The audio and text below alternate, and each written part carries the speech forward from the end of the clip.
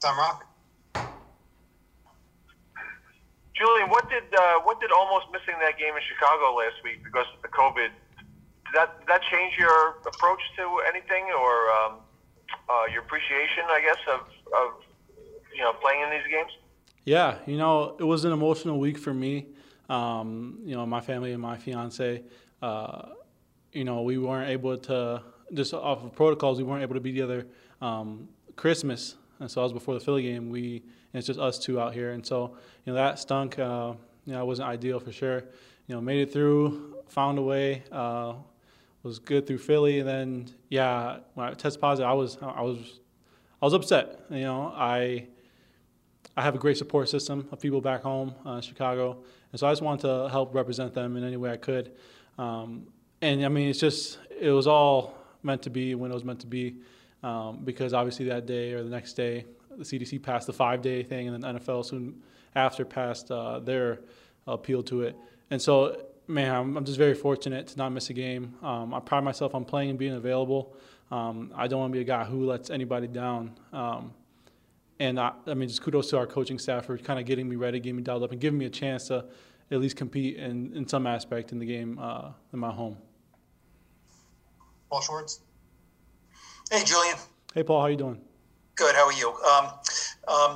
Joe was speaking the other day about, not seeing golf clubs in the locker room, not hearing guys planning for vacations. But, you guys know the season is over after this. So, I'm sure there's some kind of planning, or in your head, you know what you're doing after the season, right? And players talk about that, correct?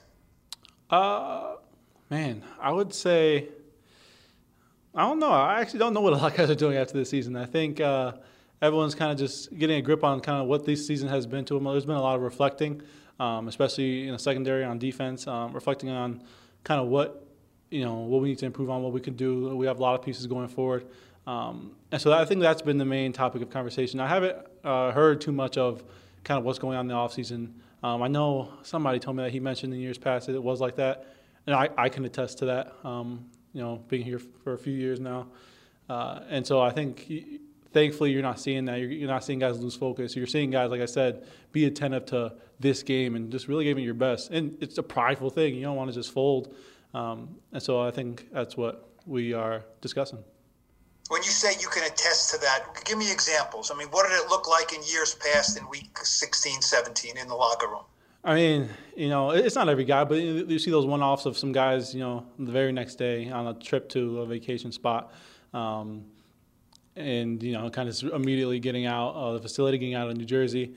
And I think it's partly because Joe kind of really wanted us to feel one with the community. I would say that, I was a guy who, a few days after I would close out everything, go back home. I'm hanging around Jersey a little bit this year because I don't know. I don't want to come to grips with the end of this season, the end of my team. And so I know I can attest to only the DBs and kind of what we're doing. And we plan to see each other, soon after the season ends, and to kind of not just all go separate ways. Joe mentioned one more thing. Joe mentioned that he saw some, he heard that some teams had tapped out. The Giants in the past, a couple of years ago had tapped out. What does that mean, tapped out, do you think? Man, I don't know. I think it's, calling it in, or phoning it in, kind of trying to get through the days. I know my perspective, I always felt like I had something to prove.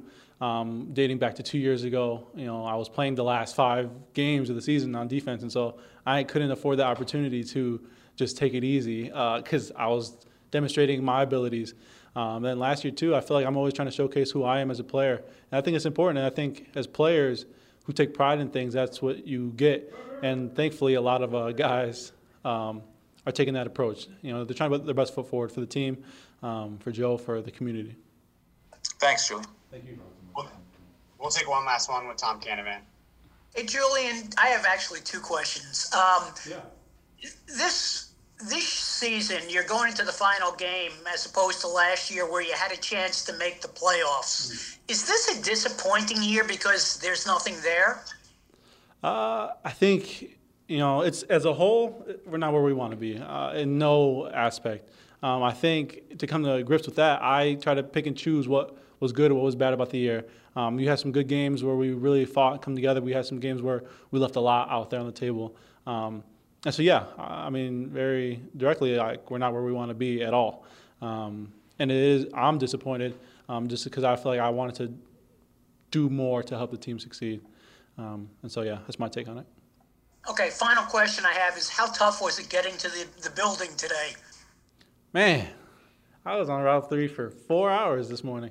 Yeah, it was, very unfortunate. Thankfully, I made it in safe, kind of made some plays on the road. Yeah, I wouldn't advise against. But thankfully, I'm here, to everybody. I hope everybody's safe and just kind of praying for everybody.